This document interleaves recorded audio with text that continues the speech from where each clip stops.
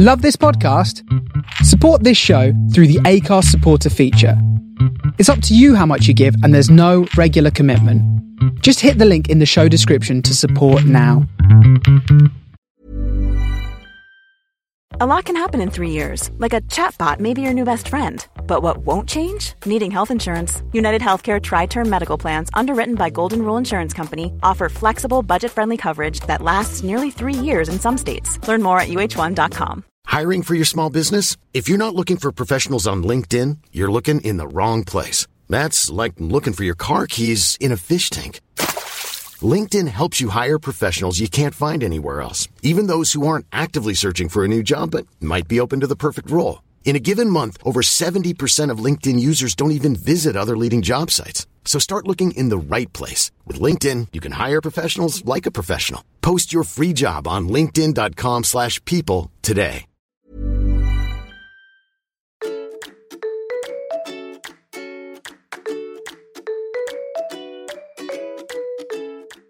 Hello and welcome to the Dabblers Book Club podcast. This is the podcast for people who have never read Chaucer and probably never will. I am your host, Hadja. And I am your other host, Curtis. Hello, Curtis. How are you today? I'm very well, thank you. It's Sunday night. It is. Have you had a nice week? I've had a really nice week. I had a really lazy weekend, actually. You've been there for all of it, so. Well, I went for a walk with my friend this morning while you did the laundry. I did laundry. I did 5K. I ran around the park. Well done. New year, new me. This is book number 5 in our series. I'm so excited. This could be a really punchy one. This was definitely Curtis's choice this week. So I think the other books have we kind of roughly alternated, sort of 2 for me, 1 for you. Yeah, but you know what I did like? So the last one, Normal People by Sally Rooney, you recommended me a book. You actually didn't think I'd like it. Yeah. And I was so excited to pod it. Yeah. To tell you how much I liked it. It was great. And I know it's going to be the same with this book. It's going to be exactly the same. I mean, I've heard someone describe Bukowski as it's this writer I know called Shimon Suleiman, and she has called him the patron saint of fuckboys. So I was really excited to read. And also I was having drinks in Soho, because that's the sort of person I am, having drinks in Soho with a friend, and some guys were trying to chat to her, and one had like a tattoo of a poem, and he was like, "Oh, it's by Bukowski. Do you know who that is?" And my friend, who is an editor, was like, "Yes, I fucking know who Bukowski is." So it kind of gave me a real insight into the sort of person that reads Bukowski. So when you told me he was one of your favourite authors, I was very excited. Little red flag there, was it? Little red flag. Well, the thing is, the guy going, "Have you ever heard of Bukowski?" does sound like a Bukowski reader. No, he sounds like a prat. Like I wouldn't say that to someone. I'm a Bukowski reader. Yeah. No, anyway, so this week's book is Post Office, which is the debut novel by Charles Bukowski. I read this for the first time a couple of years ago, recommended by my friend Andy, a keen reader, and he locked onto the fact that I quite liked sort of shocking books, you know. And I mean, years ago he recommended me Bret Easton Ellis' American Psycho, and I got into Hunter S. Thompson. And he said, I think we were talking about films actually, and I'm sure this is a subject we'll come back to on this pod, that I quite like shocking films. And he went, right, Post Office by Bukowski, it's just plain nasty. So, I mean, obviously, you know, you're the inverted commas guest reader in this scenario, so I'll ask you first and give my opinion later. But I just want you to talk about this. Can we just have 40 minutes of you talking, please? No. I know. It's a difficult enough experience reading it. Right. So I'm getting you didn't like it, but go on, tell me how you got on. I didn't dislike it. I had a bit of a Fahrenheit 451 thing. It's funny because these are 2 short novels, and it took me 2 weeks of reading 30 pages, and then I just sat down and read it in 2 hours. But it took me a long time to... And it basically stifled my reading in other areas as well, because I was like, I can't read anything else until I've read this. And yet 2 weeks later, that's, for me, how difficult a book it was. And can I tell you why that surprises me, actually? Because I definitely get it. Like, when you're reading a book that you're not enjoying, it becomes a chore to read, and therefore you don't fly through it. But the reason why I thought you'd still knock this out quickly is because...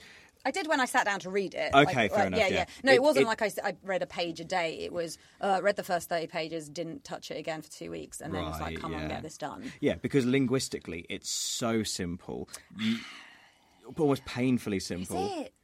Yeah? I just think there's so much kind of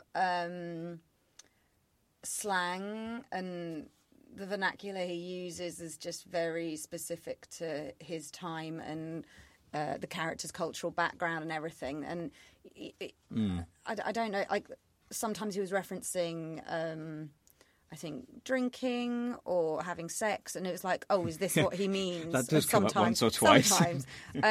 But yeah, the words and the phrases he used, I like had to double check and reread the line and be like, okay, I think this is what he means. Actually, I didn't find it. The language is simple, but the actual phrases, I think, are quite of a time. Which, if you're not used to that. Do you know what's interesting about that?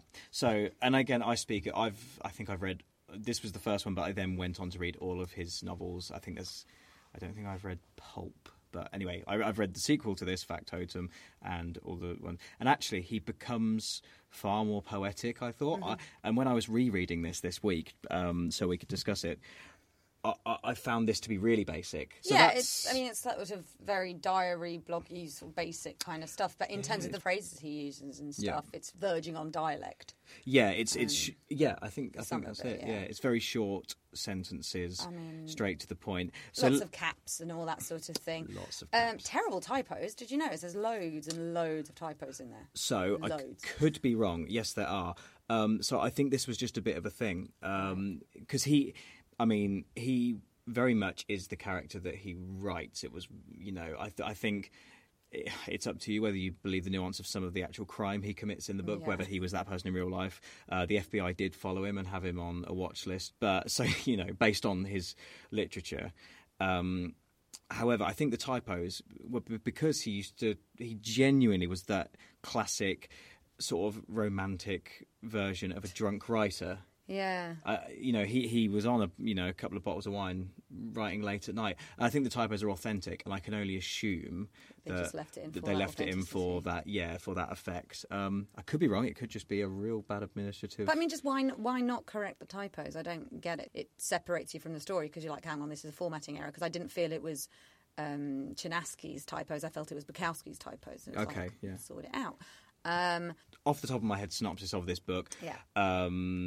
The protagonist, Henry Chinaski, gets a job in the post office.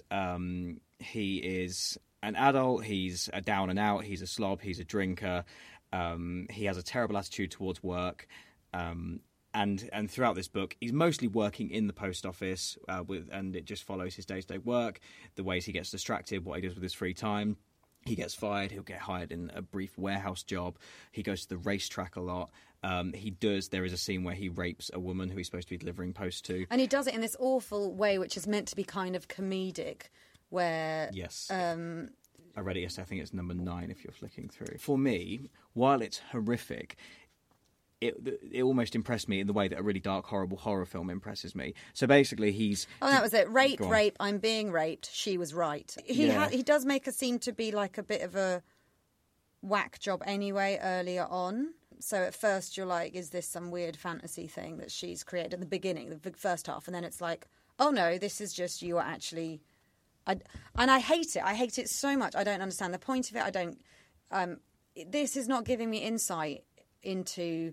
I think because there's this lack of any sort of emotional depth to the character, I'm like, I don't even feel conflicted about him. It's just, why am I reading about this piece of shit? Like, why am I doing that? What is this doing for my life? So I guess, and I definitely anticipate you having that view, and I get it. I get why you would actually.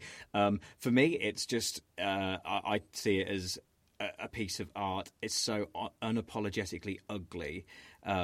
Like this whole book, and not just that. Sorry, I'm going to have to put you unapologetically ugly. It's like, yeah, men don't actually apologise much about this. No. Stuff. Okay, so in this example, there are a lot of books. Say Hemingway. I mean, there's nothing that shocking in any Hemingway, but he's an arrogant guy who, a lot of his characters will be quite indifferent towards women, but they're like handsome men and they're a bit smooth. Same with American Psycho. Actually, now I didn't realise that would be a comparison that would come up, but hey, it came to my brain straight away. We're actually, is he Patrick Bateman? I can't remember. It's been a long time since I read it or watched it. Yes. But he's a really good-looking guy. He's got a great high-powered job. in all of Bukowski's work, because Chinesky remains the protagonist, you follow him in all of the books. Fun. No, yeah, he said this. It's all. So the thing, I'm just thinking he's just dies alone, and you know. But he's disgraceful. There's nothing. Yeah. He's not a handsome guy. He always refers to himself having this big beer gut and this dirty teeth and this bad skin. Look how well men can do, even with all that. I think, but he's not writing himself at all charming. You know. No, I know he's not, and I don't get the point. So I get no backstory. I don't know what his child is. Does that come in the next book? So you get a bit more of his childhood? Actually, yes. So the next book, I think, actually is just an extension of this. I think it's a little bit better. In places, a little bit more shocking. Right. But I do think it's a slightly more rounded book in the way he sets scenes and things. However, there is a book called Ham on Rye, which came later. Yeah. However, it's like a bit. You know how Star Wars did a load of stuff, then went and here's the prequels. Yeah. Ham on Rye's like that. Ham on Rye is his childhood through teenage years till eventually when he gets drafted. Again, I read this while you were in Paris actually when I was visiting you there, so I'm trying to remember. But yeah, he and that's like the childhood. So you do get the background. You get the shitty parents. You get the school, and like he had like acne and boils all over his body, like so bad and so disfigured and painful, and like, do you know what I mean? You know, doesn't fucking justify anything. If this was real, however, the character throughout his back catalogue does grow. Yeah, does that make sense? That doesn't mean you forgive it. no, it's not about forgiving one. I'm just like, I mean, we have very different views on stories that shock. So I think the biggest thing for me is there's not really a plot.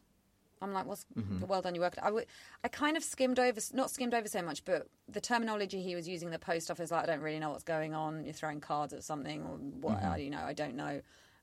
Just talking about every woman's arse in the book. I'm like, fine, I will admire most women's arses as well, but it's just the way.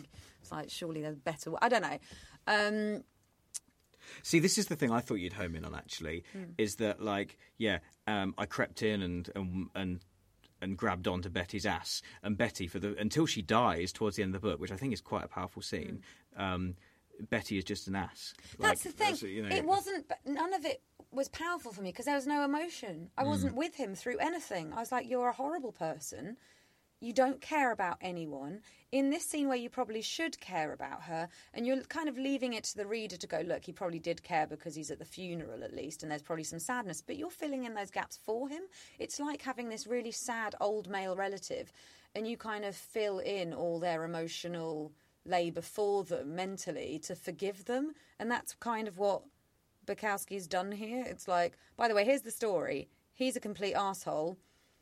Fill in everything else that you think might make him a nice human being or an understandable human being. Like, there's no real. I didn't find any emotional connection. I was really striving for it as well. I was like, okay, maybe when he gets back to Betty, maybe there's something. But it was written so quickly. The scenes were just so boring, really. Like, he could have made more for me. There could have been much more of each scene, but there was nothing because there was no emotional character journey. There was no character arc, ultimately. That's the thing for me. You need a character arc in a book. So I'm like, I have no investment in you whatsoever. Yeah. If he regretted having raped the woman, if he regretted anything of himself, then that would be an interesting thing and you understand the point. But this, for me, is just, by the way, here's a complete arsehole who's probably... I think this is why so many women, maybe, or, I feel... just kind of overwhelmed and a bit sickened by this stuff, because it's like you're just trying to shock. You're almost living out your sick, sordid, violent, wet dream of what you do to women, with no real angle to it, no intelligent angle for me anyway. I was like, well done, you're an arsehole. Anything else. And I was really searching for it. I kind of liked the fact that, towards the end, like, I was glad that he didn't keep the money. Like, I was glad that, and then he, because he started making some money on the races and then lost it again. That was the only thing that I was like, okay, cool, at least that's consistent. Like, obviously it would be even worse if he then just lived happily ever after. I don't know what he's trying to do with the book. And I don't know if it's just as simple as me being a woman in, because it's not even about being a feminist, because old-fashioned women who aren't feminists as well would hate this because it's so disgusting as well. Yeah, no, I see that. Baffles me. I mean, so the only thing I could throw in. So did you like it or not? I can't. No. So I wanted to. I actually did because I want to be open-minded. Like, but I've read, I appreciate you reading it and giving it a chance. We've read Lolita. That challenged me. Okay, so interesting actually. Yeah, we read Lolita, and you did like it. I thought it was fantastic. Yeah, because the character was so convincing. Okay. And all the characters were convincing and interesting, and it was wow, he's really committed to it. And it challenges you as a reader because everyone has this internal life, and some people are sick in certain ways, and it makes you question the validity of emotion. But the difference was he had emotion. And I don't think Chinaski, even if he is this piece of shit, there's always an emotional dialogue to a degree. There's always something going on inside that isn't just, I fucking hate everyone, I want to kill everyone. It felt like there needed to be something more honest. That's it. It felt dishonest. Yeah. So therefore it made me think, okay, he's writing for a certain type of reader who he wants, so Chinaski is writing to shock people. He's not actually being honest about what's going on in his internal world. Because in your internal world, something reminds you of something when you were a child. Something hurts you, something you're angry for actual reasons deep down. Yeah. But I loved it. Right, so that's 17 minutes. Go to your next book. Yeah. Well, all I'd say, because the weird thing is, Sorry, Carrie. I said you needed to talk more than Maeve on this one. No, because it's interesting. Because I could just sit here and go, I like this book. It's really dark, but that's not interesting. Yeah, because you like being shocked. And here's what I was going to say. The only thing, because the only thing I can liken it to is horror films. I love horror films. Some people fucking hate horror films. Why on earth would you want to watch horror films? I love them. And not only do I like horror films, I get frustrated by most of them because I'm like, no, come on, actually scare me, actually shock me. And I do sometimes watch a film that genuinely really shocks and scares the life out of me. And I love that. It's that little adrenaline thing. It doesn't mean I... and this is the thing where, interestingly, you're not being like this, but some people will be very, why on earth would you want to read about a scene where he pulls a knife on someone or a scene where he rapes a woman? It's like, no, I don't think those things are good. I'm liking being shocked by the artwork. So that's all I caveat it with, but at the same time I 100% get somebody not liking a book of this nature, because you're right, there's not like, so Lolita that we just mentioned is incredibly shocking because it's a guy that's so romantically and sexually, obsessed with an underage girl. That's so shocking. That's it's a book on paedophilia. It's ridiculous. However, there's, as you just said, there is such depth to that character and that book, and the arc of the story is just, you don't like the character straight away. You're not, but you're understanding his journey. Absolutely, and it felt honest. Yeah, that's the thing. And I get that actually with Bukowski, particularly this Bukowski, I get it. There's maybe not that payoff for somebody. So somebody couldn't go, well, this bit shocked me, but actually I was taken by the character. Yeah. Now, for me, this may steer in a slightly different direction. There were, now bear with me, there were bits of this that I related to. Yeah. Definitely not any of the criminal bits, don't get me wrong. No. But, so for example, the way he talks about getting up at 5 a.m, walking in the pissing rain. Yeah, hating work. Answering some dickhead boss, getting paid like a terrible wage. It takes me back to, all the shit jobs I had when I was younger. And actually, interestingly, because this was published when Bukowski was 50. And genuinely, he was that age, grafting in post offices, trying to get his writing. Is it meant to be some sort of social statement?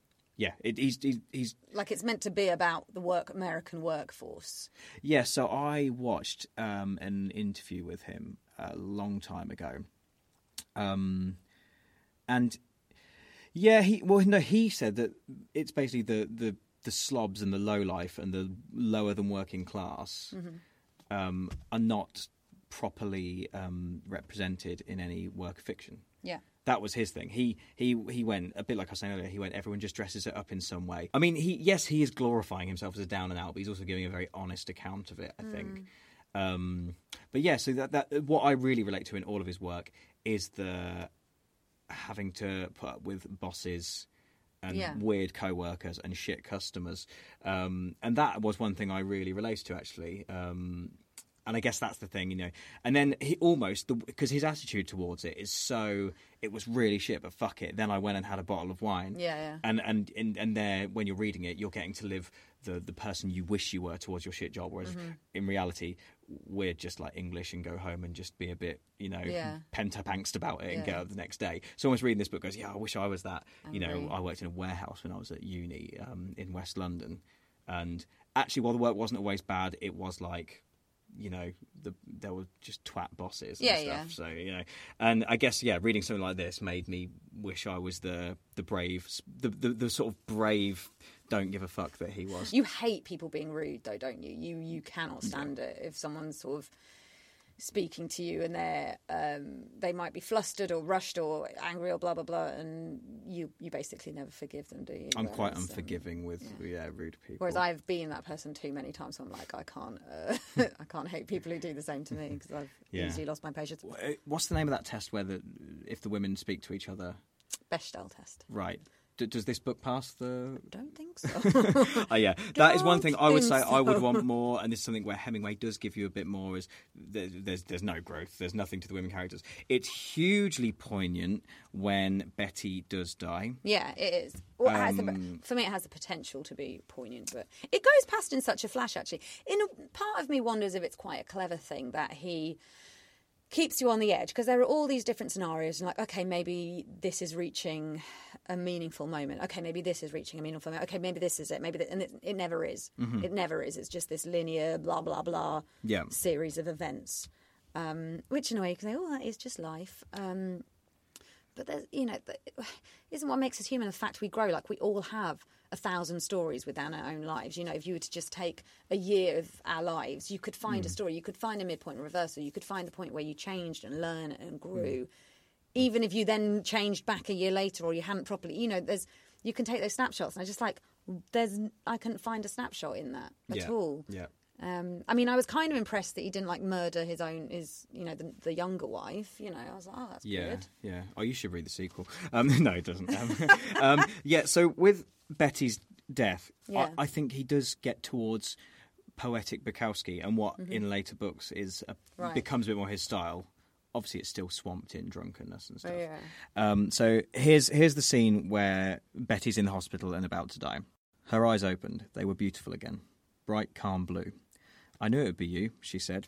Then she closed her eyes. Her lips were parched. Yellow spittle had caked at the left corner of her mouth.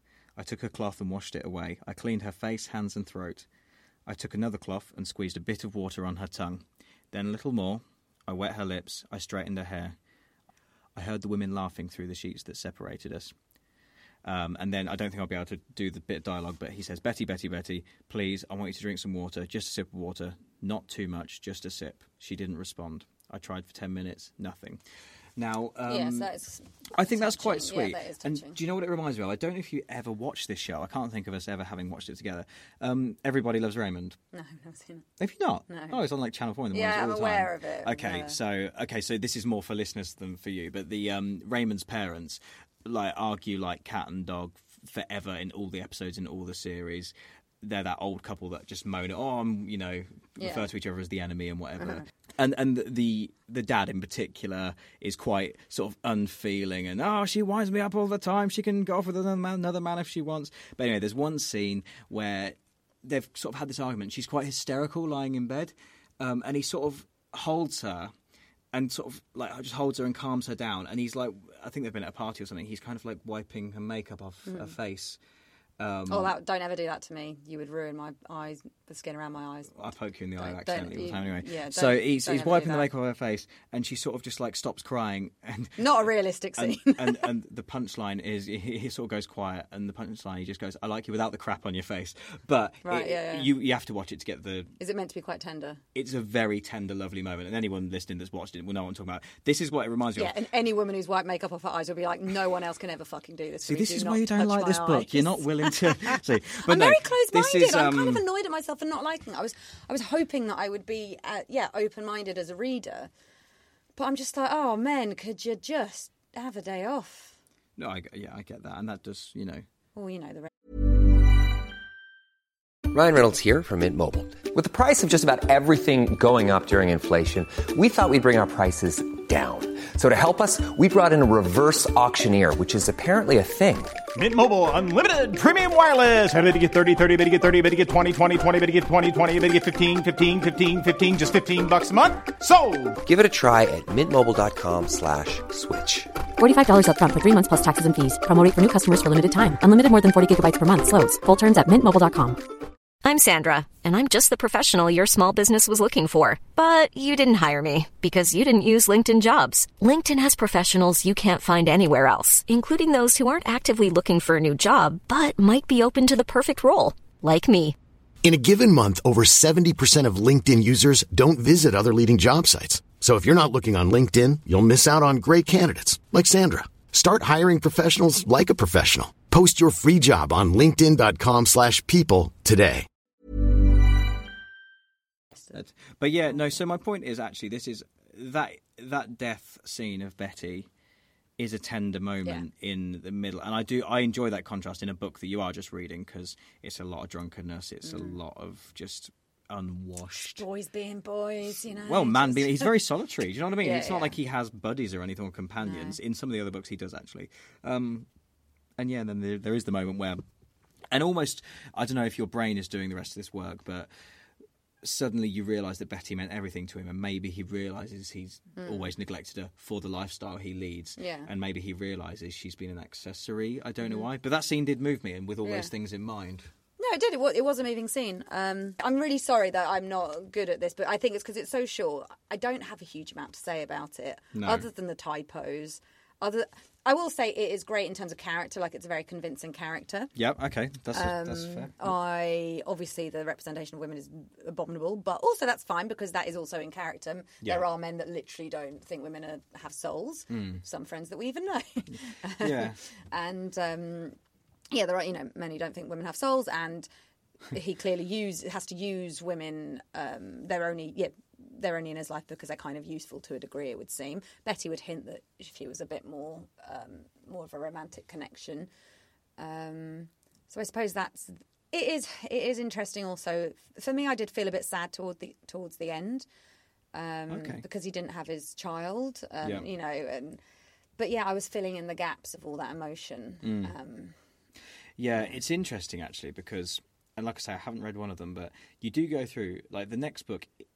He is kind of even more shocking and not giving a fuck. He's trying to get his shit together a little bit more. But it's funny, and then you read each book as you go through, and it gets to the point where there is one book, and I forget if it's Women or Hollywood, but he's a bit older, and it's so throwaway. The book is not that good because it's a big exaggeration of everything in the post office, except and it works in the grand scheme of things because you go, okay, Henry Chiniski by this point doesn't give a fuck because he's just had no luck, and it's kind of his fault because of his attitude, but the book itself, you just go, wow, like that. If you think this didn't have a character arc, then that book does not. However, it does come all back around with Hamon Rai, where you get his childhood. That's incredible, actually. Maybe we should have read that instead. I'm interested in that stuff. Should we hold off on those for a bit? Actually, I think there's some more. Yeah, I'm just thinking.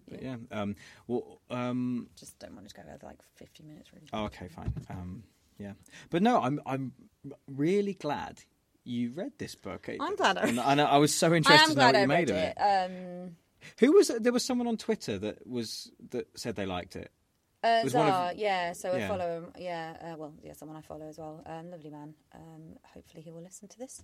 Okay, and, but he liked it, didn't he? He was I think he liked. Okay. I don't know if he liked Post Office or just loves Bukowski, but yeah. Okay, it would have been interesting actually to get, and we'll have to do this retrospectively. But it would have been interesting to get a line or two from him, just for a third person's opinion on this, actually, because we're obviously very polarised on our opinions. He can tweet us about it, as can you on Dabblers Books. We are on Twitter at Dabblers Books, and also our website dabblersbookclub.com. Please message us if you've got anything to say about any books. Yeah, and another thing I'm told is really useful to us actually is if you sort of give it stars. Oh yes, please on review. The podcast apps we would and love you to review. That really helps us. Obviously, this is a new pod, and you're listening from the start, which is amazing. Because it will get better. Yeah. It has to get better. It has to. We would hope so, wouldn't you? Sorry. Yeah. So here's a thing we like to do, and if you've listened to the episode so far, you'll know Amazon reviews are hilarious. Well, 1-star Sometimes, Amazon. yeah. The people that are appalled on Amazon are really hilarious. I'm guessing, actually, so we're going to read some 1-star reviews of The Post Office. I'm guessing they're all from you. Damn it. But yeah, now, was it last time, Sally Rooney, where we couldn't find any... They weren't funny, were they? They weren't that funny. There were some sort of interesting points. I think we might have a similar thing here. No, because I imagine this book does shock and disgrace people in the way it sort of has you. Yeah, but it's not shocking and disgraceful to me. It's just like, all right, mate. You know what I mean? It's because there's no extra story with it. You can put that as your Amazon review. Yeah, all right, mate. How'd you Woodland? All right, mate. Yeah, it's like, okay, well done. It's not like I'm clutching my pearls. It's just, all right. Anything you really want to say that, connects with anyone else? Nah. Go on, what have we got? WL has put a classic, I believe. This, like Catcher in the Rye, I bought because I had heard it was a classic. It does get you into the head of a thick alcoholic chancer. Very dystopian, but I just came out of it thinking, why bother? Just not my sort of thing. I don't think it's thick, though. I mean, it's not thick. And also, this is not dystopian at all. This is very of its time. I think that is someone who doesn't... Yeah, I mean, I don't understand books, but that is... Okay. Who else? As dull as the job he describes. Having heard people rave about this novel, I finally succumbed. A drunken bore's ramble, repetitive, dull, and badly written. Avoid. Life is too short. Do you know what that reminds me of, actually? Saying about the fact that the post office job is boring. Now, I can't remember. Remind me. Does he talk about being a writer in this book? Like a wannabe writer? Does he refer to that at all? Or is he just a post office... guy, part-time job slob? Okay. I don't think he does. Because Henry Chinaski... No, I don't know. Okay, so Henry Chinaski is a wannabe writer, and that does come into the books. And I think I made this point to you recently. So much literature, old books, new books, the protagonist is a writer. I know, it's really annoying. Like writers I love, but I am just fed up of films do it as well. Yeah. Everyone's trying to write their play or write a song or write a book. It's like, oh, come on. So actually, someone working in a post office is I think, refreshing. a great setting for a book. It is. Yeah, obviously, that is null and void by the fact that this character is a writer. but yeah. Certainly later in Bukowski's trying works. to think, but why do so many writers do that? Like Hemingway's characters, and writers are the Hemingway's only coming ones up a that are lot today. complicated. Is it because they're writers and they can only write what they know, which is writing? Yeah, but it's like as if you've never done another job in your life. Like, yeah. I don't understand. No. And even books I love, George Orwell, like the protagonist of Keep the Aspidistra Flying, is a wannabe writer. And I love that book, so I'm not here to slag it off, but there's just so many examples, and that's the first one that's come to mind. And yeah, I always want to read a book about someone who is anything but, Yeah. Aloysius Jumbo wrote Drivel, one of the poorest books I've ever read. Man holds job down for period of several years despite being a drunken bum. The end. Substitute the B in the author's surname for an F, and that's what you can do as far as I'm concerned. I like that. Well done, Aloysius. Bukowski. Or if you were German, Bukowski. Man holds job down for a period of several years despite being a drunken bum. The end. Yeah, you know what? Yeah. Fine. That is what happens. That's a quick synopsis. That is what happens. A reviewer writes, "This is possibly the worst properly published novel I've ever read." So I feel like this person has been given their friends' draft manuscripts, which haven't been published. "This is possibly the worst properly published novel I've ever read. A complete bore from beginning to end. All it is a collection of unrelated, tenuously related at best events. On top of that, is it sloppily written?" Well, it is, yes, and that's kind of, I think... That's the style. That's the style, yes, but fine if you didn't. Have you like read any it. of other Bukowski's other stuff? Like, does he do non-fiction stuff and everything? Like, what's his writing like outside of his character? Very similar, similar. So that is him. It's weird, though. I've read... he's got an on writing, unlike all writers have, but that's kind of a largely collection of letters to, like, publishers, or his publisher mostly. Yeah, that's like collections of letters, and it's some thoughts on writing. I mean, it's very unedited. It's a very rough read. You have to really stick with it and want to learn about Bukowski. But he was a weirdly incoherent guy, so it's actually, I say it's well worth a look on YouTube. It's quite a challenging watch on YouTube, but he was quite famous for book talks that he did. These went on, he died in, I want to say 94, and he was doing these right up till he was old, where he would turn up to give a lecture. and he'd turn up, and like I say, there is one particularly famous one on YouTube, and it's, grainy 90s camera, but he turns up like barely giving a shit. The crowd are all like, they're cheering, but they know who he is, so they're trying to get a reaction. They're heckling. He turns up with this briefcase with papers falling out of it and just a bottle of wine, and he's drunk. You can tell when he starts talking. And he sort of goes, all right, fuck you, I'll read another poem. And he sort of rustles through the papers for an awkwardly long time. And there's an argument in the comments. Well, I don't know if it's still there, and it says how, like, this is performance art. Yeah. Bukowski was a performance artist when he gave these lectures. He wanted to make the audience as uncomfortable as possible. Oh, I see.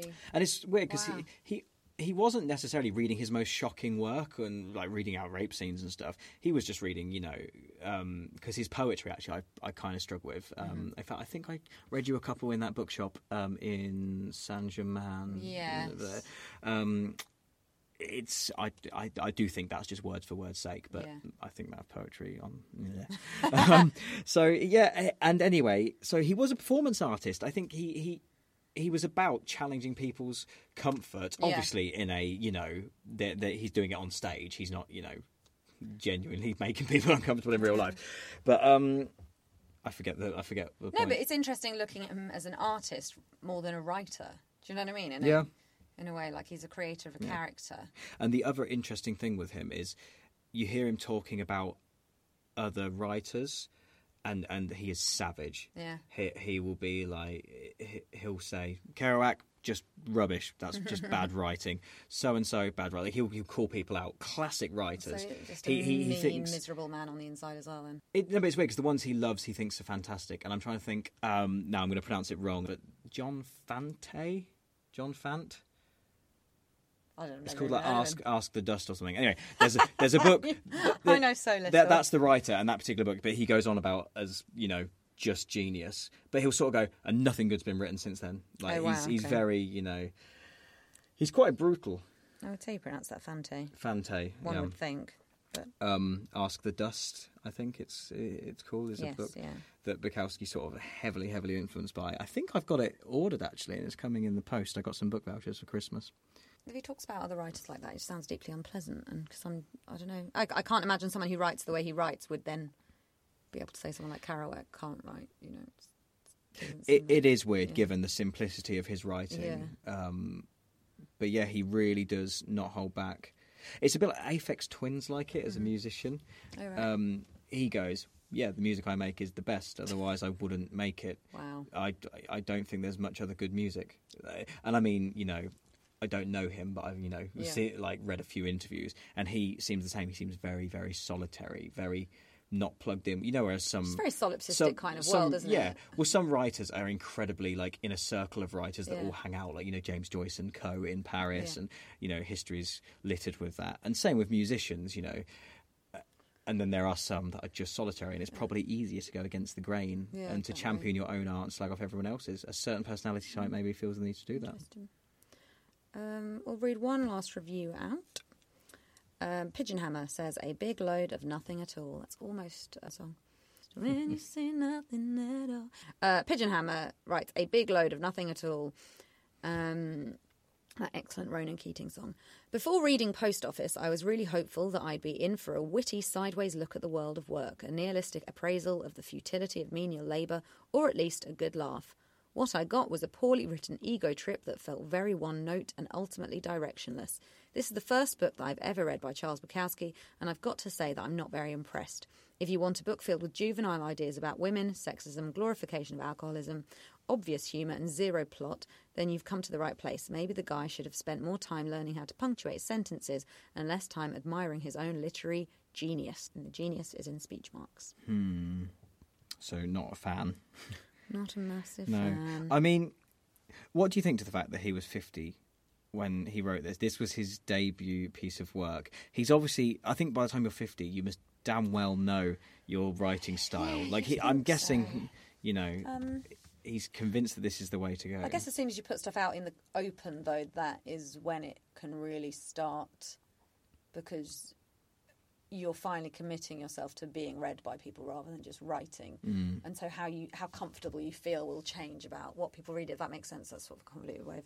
No, yeah, I definitely get that. So that's probably the test. Sorry, what was your question again? You asked... No, but I think I definitely, what you just said is it's not really writing until people read it. So, yeah, I mean, yeah. And form their opinion of it, and that helps to form its place in the world, maybe? Yeah, but it helps you understand your voice in the world. Because you do not need criticism, but ultimately you want some sort of constructive feedback. And if people say certain things, you go, actually, you know what, I haven't let my voice be heard, really. Like, yeah, I've written a book, but actually that still doesn't feel like me. And, you know, there's more to put out there. It was an important step in that process, but actually I'm not really expressing myself or writing to the best of my ability or anything like that. Yeah.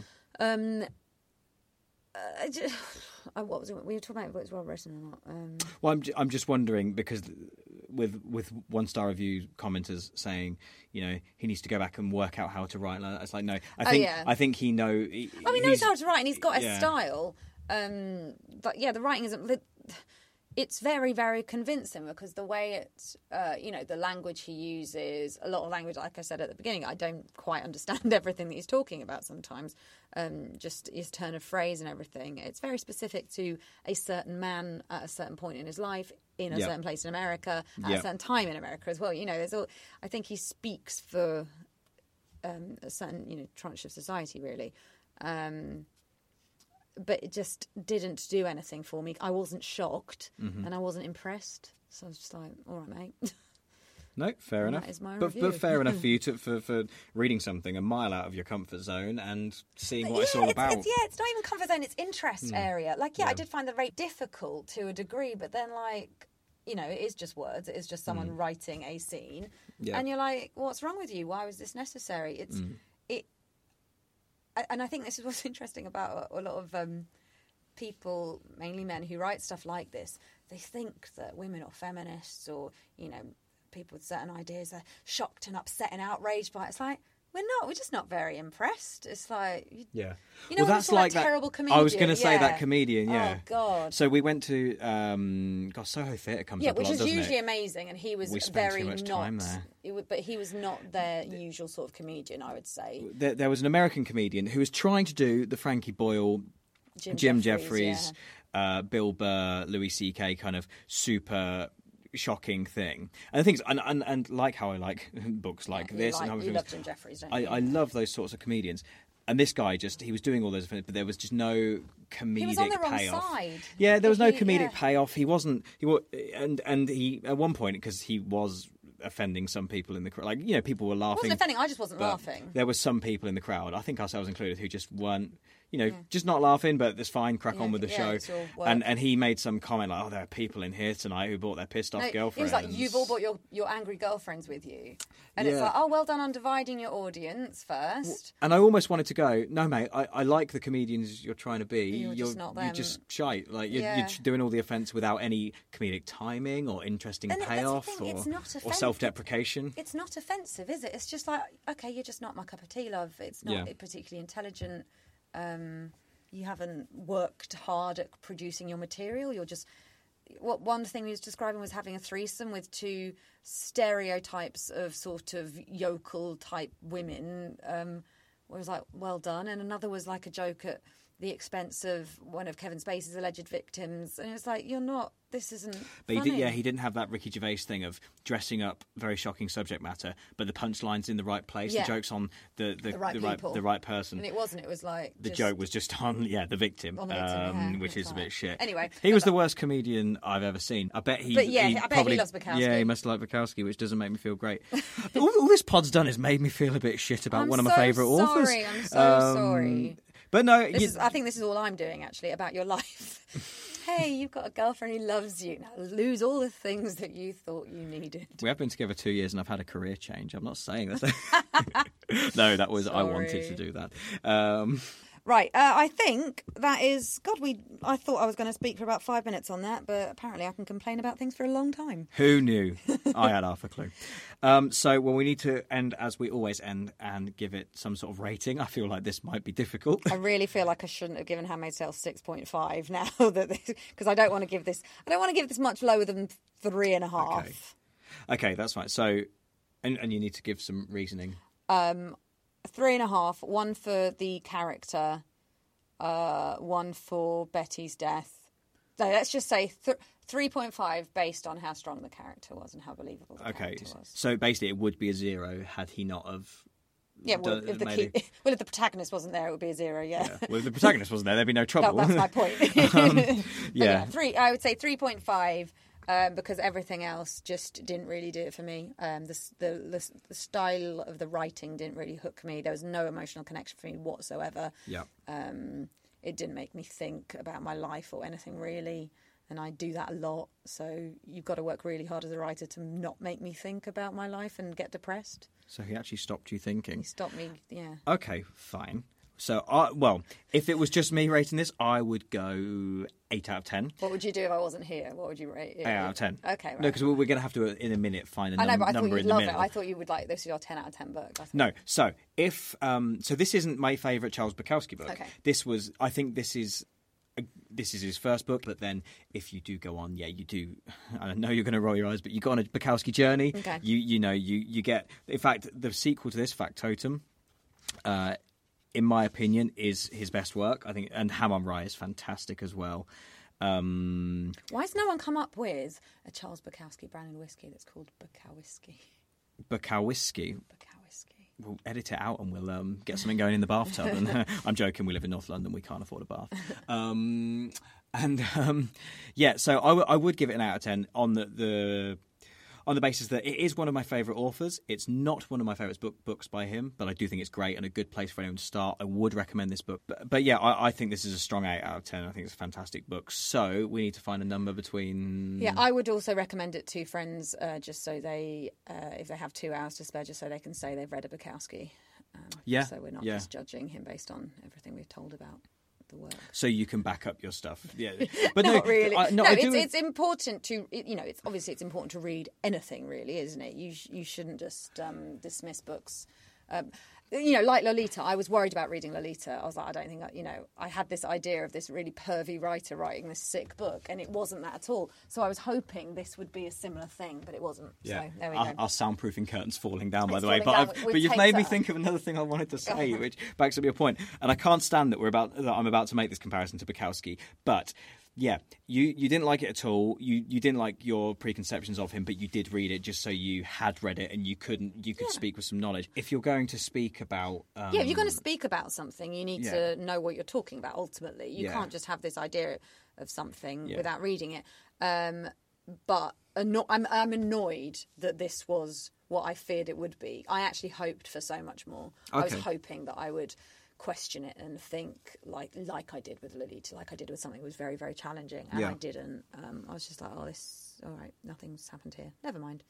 No, fair enough, but you gave it a whirl. So now when we talk about Bukowski, you can go, it's shit and I've read it. So I maintain it's great and would recommend. So you gave it 3.5, I gave it 8. What's in the middle of those two numbers? 5.5, 5.75. Let's go for a 5. We'll go for a 5.5. Yeah. Okay, so... The Post Office by Charles Bukowski gets a 5.5 out of 10. What are we doing next time? Next time we will be reviewing Fleischman is in Trouble by Taffy Brodesser-Akner, which I am very excited about. We can be frank, can't we? We've both already read it. We've both read it and we're going to record it soon. Record it tomorrow? Yeah. Cool. But for now, let's go to bed. Let's go to bed. Or watch Dracula. Yeah, actually, let's watch Dracula. Let's watch Dracula. Cool. Thank you so much for listening. We have been the Dabblers Book Club. If you would like to find out more, please head to our website. That's dabblersbookclub.com, or tweet us, follow us on Twitter, as we've got about 10 followers right now and we need to boost that. So we are at dabblersbooks on Twitter. You can email us, Hadja or Curtis, at dabblersbookclub.com. Please let us know if you've got any book suggestions, thoughts, comments on the podcast itself or on the books. If you agree, disagree, hate everything you've heard, want to hear so much more, please get in touch. We would love to hear from you. Definitely. Thank you so much for listening. Thank you. We will see you soon. Bye.